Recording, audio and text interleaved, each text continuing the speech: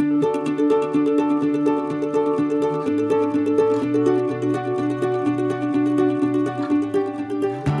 Linda Van Valkenburg. And I'm Ron Gore. And you're listening to the Co-Parent Academy podcast.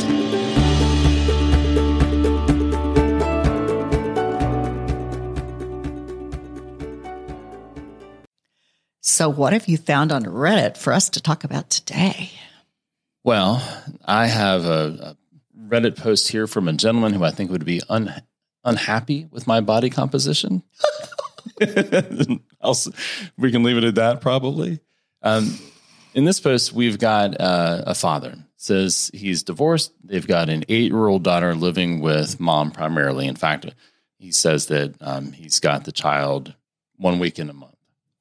And he says that his daughter has seen steady weight gain over the last year, and he's wondering how to talk with her mother about it. And he doesn't leave it at saying, talk to her mother about it. He has to label her, even in the title, her obese mother. Oh, dear. So. Oh, dear. Yeah, what was your thought about that post? Well, 8-year-old daughter, he did actually know a little bit that, at that age from then to 11 or 12, he called it her morphing body, that she will be changing somewhat. I took my niece shopping for jeans at about 10 or 11, and it was a really not pleasant experience for either of us because nothing wants to fit a girl at that time. Well, and he says here she's 8. Yes. So it's kind of early to be thinking about that. Right. And no amount of my, trying to be positive with my niece about how her body was going to be changing a lot in the next 2 or 3 years, made her feel any better about the fact that the skinny jeans she wanted didn't fit her. Right. So it's really kind of, you're on a really tenuous basis with the child if you do start talking about body changes at this stage of things. Also, the fact that he says he's been living far away for 3 of the 4 years since the divorce and only sees her once a month. I would really hate for him to be negative towards her in any way, especially if he's just seeing her that amount of time. But in general, just not be. Yeah, I mean, I wasn't super happy with his labeling. Yes. In this whole thing. So starting off saying her obese mother. And if he's going to label mother, what will he do to the child? I worry. Yes. Right. And, what's his rationale for saying obese? Right. I mean, is he saying medically obese? Is he saying obese according to his standards? That's what I kind of gathered. That's what I kind of gathered too. And he says that the daughter had always been tall and thin, but last summer she had, he said, quote, the beginning of a belly. That word hit me funny too. Yeah. I didn't like it. So what is he? So I guess in the summer, maybe he's seen her in a bathing suit and he's seen the beginning of a belly. And so that tells me that he's being hypercritical on the body of this girl. And I imagine, and I'm, obviously we're speculating on all of this stuff, right? But my gut tells me that he's just looking for anything to pick at mom about. And he thinks of mom as being unhealthy and overweight. And so he's eagle-eyed for any indication that the daughter is also going to have any kind of being overweight. Right. And I imagine, because he says at the bottom of this that when she's with him, the child is with him, they exercise and eat well. So I think he probably views himself as important to him in terms of his self-image, that he's healthy. And he probably feels superior to mom in this regard. Oh, yes. And so this is a way for him to gain some moral authority in his mind over the primary custodian. And not just a little primary. I mean, right. He's got 2 or 3 overnights out of 30. So he's got 10%. She's got 90. Right. And I know sometimes it's difficult if you feel like there is any sort of deficit in the way a child is being raised on the other side of the fence that you would like to, sometimes it's an educational thing. And so you really pour on, if you feel like one parent's not supporting, which I do hear a lot from parents that, I'm the only one that helps with homework or makes sure that they read every night or, that kind of thing. So that parent tends to pour on a lot of the educational stuff to the extent that the kid gets so tired of it when they're at that home and they long for fun that they're going to have at the other house. And so You've got to be careful that you don't pour on too much in a short amount of time, especially if you're the parent that doesn't have that much time, and try to, I'm not saying he needs to take her to McDonald's for every meal like he accused his mother of doing when he has her, but he's got to be very careful to make the eating well he talks about or the exercise something fun and very interactive, maybe engage the child in starting to cook those things or that's a good idea. Make it creative and interesting to the child so that it's not like a punishment, It can be fun, but it can also be practically torture to the kid. Well, I can imagine it's quite a change. So yes, let's say, for example, that it's not merely catastrophizing on his part. Right. That mom really does do primarily McDonald's for breakfast and dinner several days a week, and then frozen meals otherwise. You then take this 8-year-old and you take her one weekend per month, and you're giving her a totally different diet, and you're having her exercise. Right. In a way that she's not used to exercising. Right. So that doesn't seem to be a good setup for a happy visitation, just kind of like what you're saying. Exactly. It's like me. I've been going to the gym, trying to get in better shape. And I'm real conscious, and I'm in this class with these people. And I'm not even close to being in the best shape. And I'm real conscious of the fact that I have to make it hard enough on myself to justify having gotten up at 5 a.m. to go do it, but not so hard that I'm not going to go the next day. But that's you even as an adult wanting to make those changes. Right. And so if this child does not see herself as having a problem, unless he's underlining that every time he sees her, then why would she be engaged in trying to solve the problem? Right. And so it's and the fact that it's a girl, it's not, totally impossible to start an eating disorder with a boy either. But with girls, we just tend to be hyper-focused, especially with all the social media stuff now. Everybody's hyper-focused on their body weight and how they look compared to whoever is on TikTok. And so it's very worrisome to me. Sure. And the thought that I was saying was that he's actually going to be destroying his message by making something so unattractive to her in terms of the diet and exercise that it's going to turn her off of the whole idea. Right. Probably. And the idea that he's got this 8-year-old, she's about to come into this age where you're right, she's going to be on social media if she isn't already. And this dad is not subtle. Right. In his language, his wording, nothing in this is subtle. And so I have a hard time believing that he is not making this known to her. Right. And if she is actually eating these things and she gets a very different diet, she's 8, she's going to ask for the kinds of foods that she's used to eating. Right. And what is he telling her? Like if I were cross-examining this guy, that's always sort of what I think about. Mm-hmm. I would ask him, how does that conversation go? Mm-hmm. Like you have her, what do you give her to eat? Right. She's not used to eating this. What's the conversation about? That's a very good question. Because that sort of will give the context of what this little girl thinks. And what usually happens, I would expect, is because even though I'm not cross-examining, I can't help myself sometimes in an intake session asking something very similar. Oh, so what do you tell her about that? And typically they are so happy to share with you the positive things they are doing in that regard that they tell you Right. the words they're using.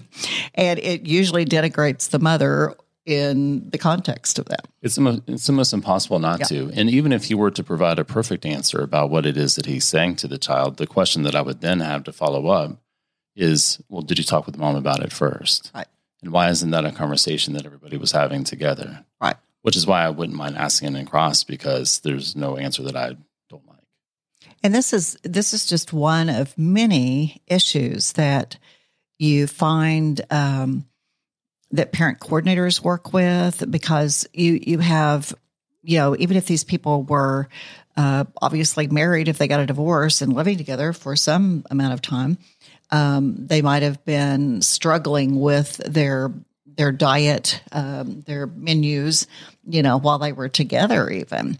Right. And it's I don't know what kind of, middle ground they reached at that point. But then when people are suddenly apart, you will find that they, it can go so many different directions where, now they're kind of on the extreme probably of they're not still in that middle ground for the most part. Right, because they're not tempering each other. Right. That's the word, tempering. Right. That. And so the child is going from one extreme to the other. I'm a PC, parenting coordinator. Right. And as a parenting coordinator, if this issue were brought to me, right, what I would say is, are you a doctor? Is she a doctor? Nobody's a doctor. I'm not a doctor. Right. So this child has a doctor. Take the child to the doctor for a Excellent. normal, regular checkup without the girl knowing. The parents both express their concern to the doctor about the right. diet. Let the doctor make recommendations based on his actual observations right. and his or her and clinical training. Right. And then we follow what the doctor says. And then we're not having this conversation anymore. And the doctor then could be the one, and or you following up the doctor's recommendation to maybe have the child work with a dietitian or a nutritionist to make sure that, certain things are done that maybe haven't been followed through with before. Right. But to me, that's the answer. Nobody here is the expert. I had a case quite a while back where much like this one, where the father was all into diet and exercise and the mother not so much. And the child was weighed by father the instant he got her to his house. Every single time he saw her. And when the father presented for the intake with me, he was ever so proud of his log that had gone on for a good 6-8 months. And all I could think of is, oh my gosh, she's a girl and you're weighing her the second you get her to her house every time. What must she be thinking? And then when I did talk to the girl, of course, it was a huge thing to her. And she dreaded every single time coming to Dad's house. And of course, that's why I was seeing them, because she was beginning to resist and refuse coming. Wow. And, when you have the situation in this particular case, this is not an 8-year-old girl who has had a perfectly untraumatic life, right? We all have our issues. Right. But this is an 8-year-old girl who's already gone through a divorce, right? Who has a father who's lived far away. So it's kind of like that. There's this idea of an eggshell plaintiff in tort cases. So some individuals have a pre-existing condition or state that makes them more susceptible to injury. Oh. And if you know that the person is in that state and you do the thing that causes them the injury, then it's actually worse, right? You can imagine if you knew the person was vulnerable and you ignore that vulnerability and you hurt them. So I think of that when I think about how parents treat their kids in co-parenting situations. Wow. What does that apply? Yeah, because it's not a child who's been without trauma. If we're looking at the score that the child would get on the ACEs, right, we already know that they're not at 0. Right. So, and that's a child that is experiencing all those changes. And once again, they didn't choose the change. Correct. Yep. So now, all right, we've been picking on Dad. So what should Mom let's say that dad actually has gone to mom and has expressed concerns to mom, and that there are some legitimate bases for these concerns. From mom's perspective, what should mom be doing or saying? Well, that's the part that we don't know, how much of this may be true or not. I know many times one side has told me something like this where, he says she has a diet of frozen meals at McDonald's several days a week. If he is interrogating this 8-year-old about her diet when he has her, she could infer that it's more times than it really is. Kids this age don't really keep a log of how many times a week they do what. Right. And so I would say this is probably exaggerated to what is actually happening. So, I would want, if I were the PC or the therapist, I would want mom to verify for me what is going on food-wise with the child. And then I'd want to talk with the child about what is going on food-wise. And sometimes it's different what they will say to me versus a parent that's interrogating them, because they're just kind of like, they're just caught in the headlight and they're kind of like, and I don't know. Okay. Yes. That many times a week, that kind of thing. And so with me, I like to take a child through when I'm interviewing a child for the first time in a divorce situation. I call it a day in the life, where you just, you're at one house. What are you having for breakfast, and what is morning like there? When you wake up, how do you do mornings at your house? And what a while back, I'll never forget it, that I asked her what morning was like at mom's house, and she said, we have, mom's in the kitchen when I get up, and she's making me pancakes and bacon and, stuff like that. I mean, it was a real home cooked meal for breakfast. And then I said, and what about at dad's house? And she sat there for a little bit and looked a little confused. And she goes, we don't have breakfast at dad's house. Like, she hadn't really even thought about it before. And so father was the one who actually had brought her that day.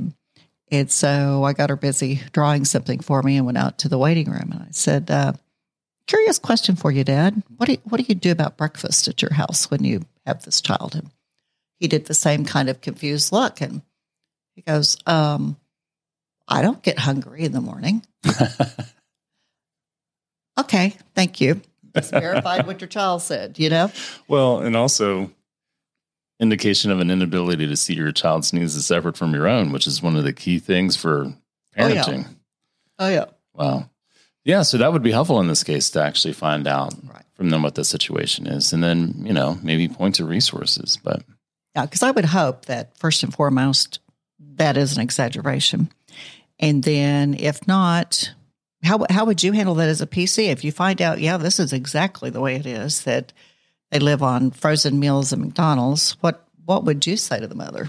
Well, again, so when I work as a parenting coordinator, I think of myself primarily as a manager of the situation. Okay. On some things I may happen to know well, like I feel like I know well about communication and some things like that are related to the co-parenting. But if it comes to something that is not my bailiwick, it's not my area of expertise, then I'm always going to defer to the expert. To the doctor. So I would, again, send to the doctor, follow up on all recommendations. I'm not going to suggest that I know better, even on something that seems obvious.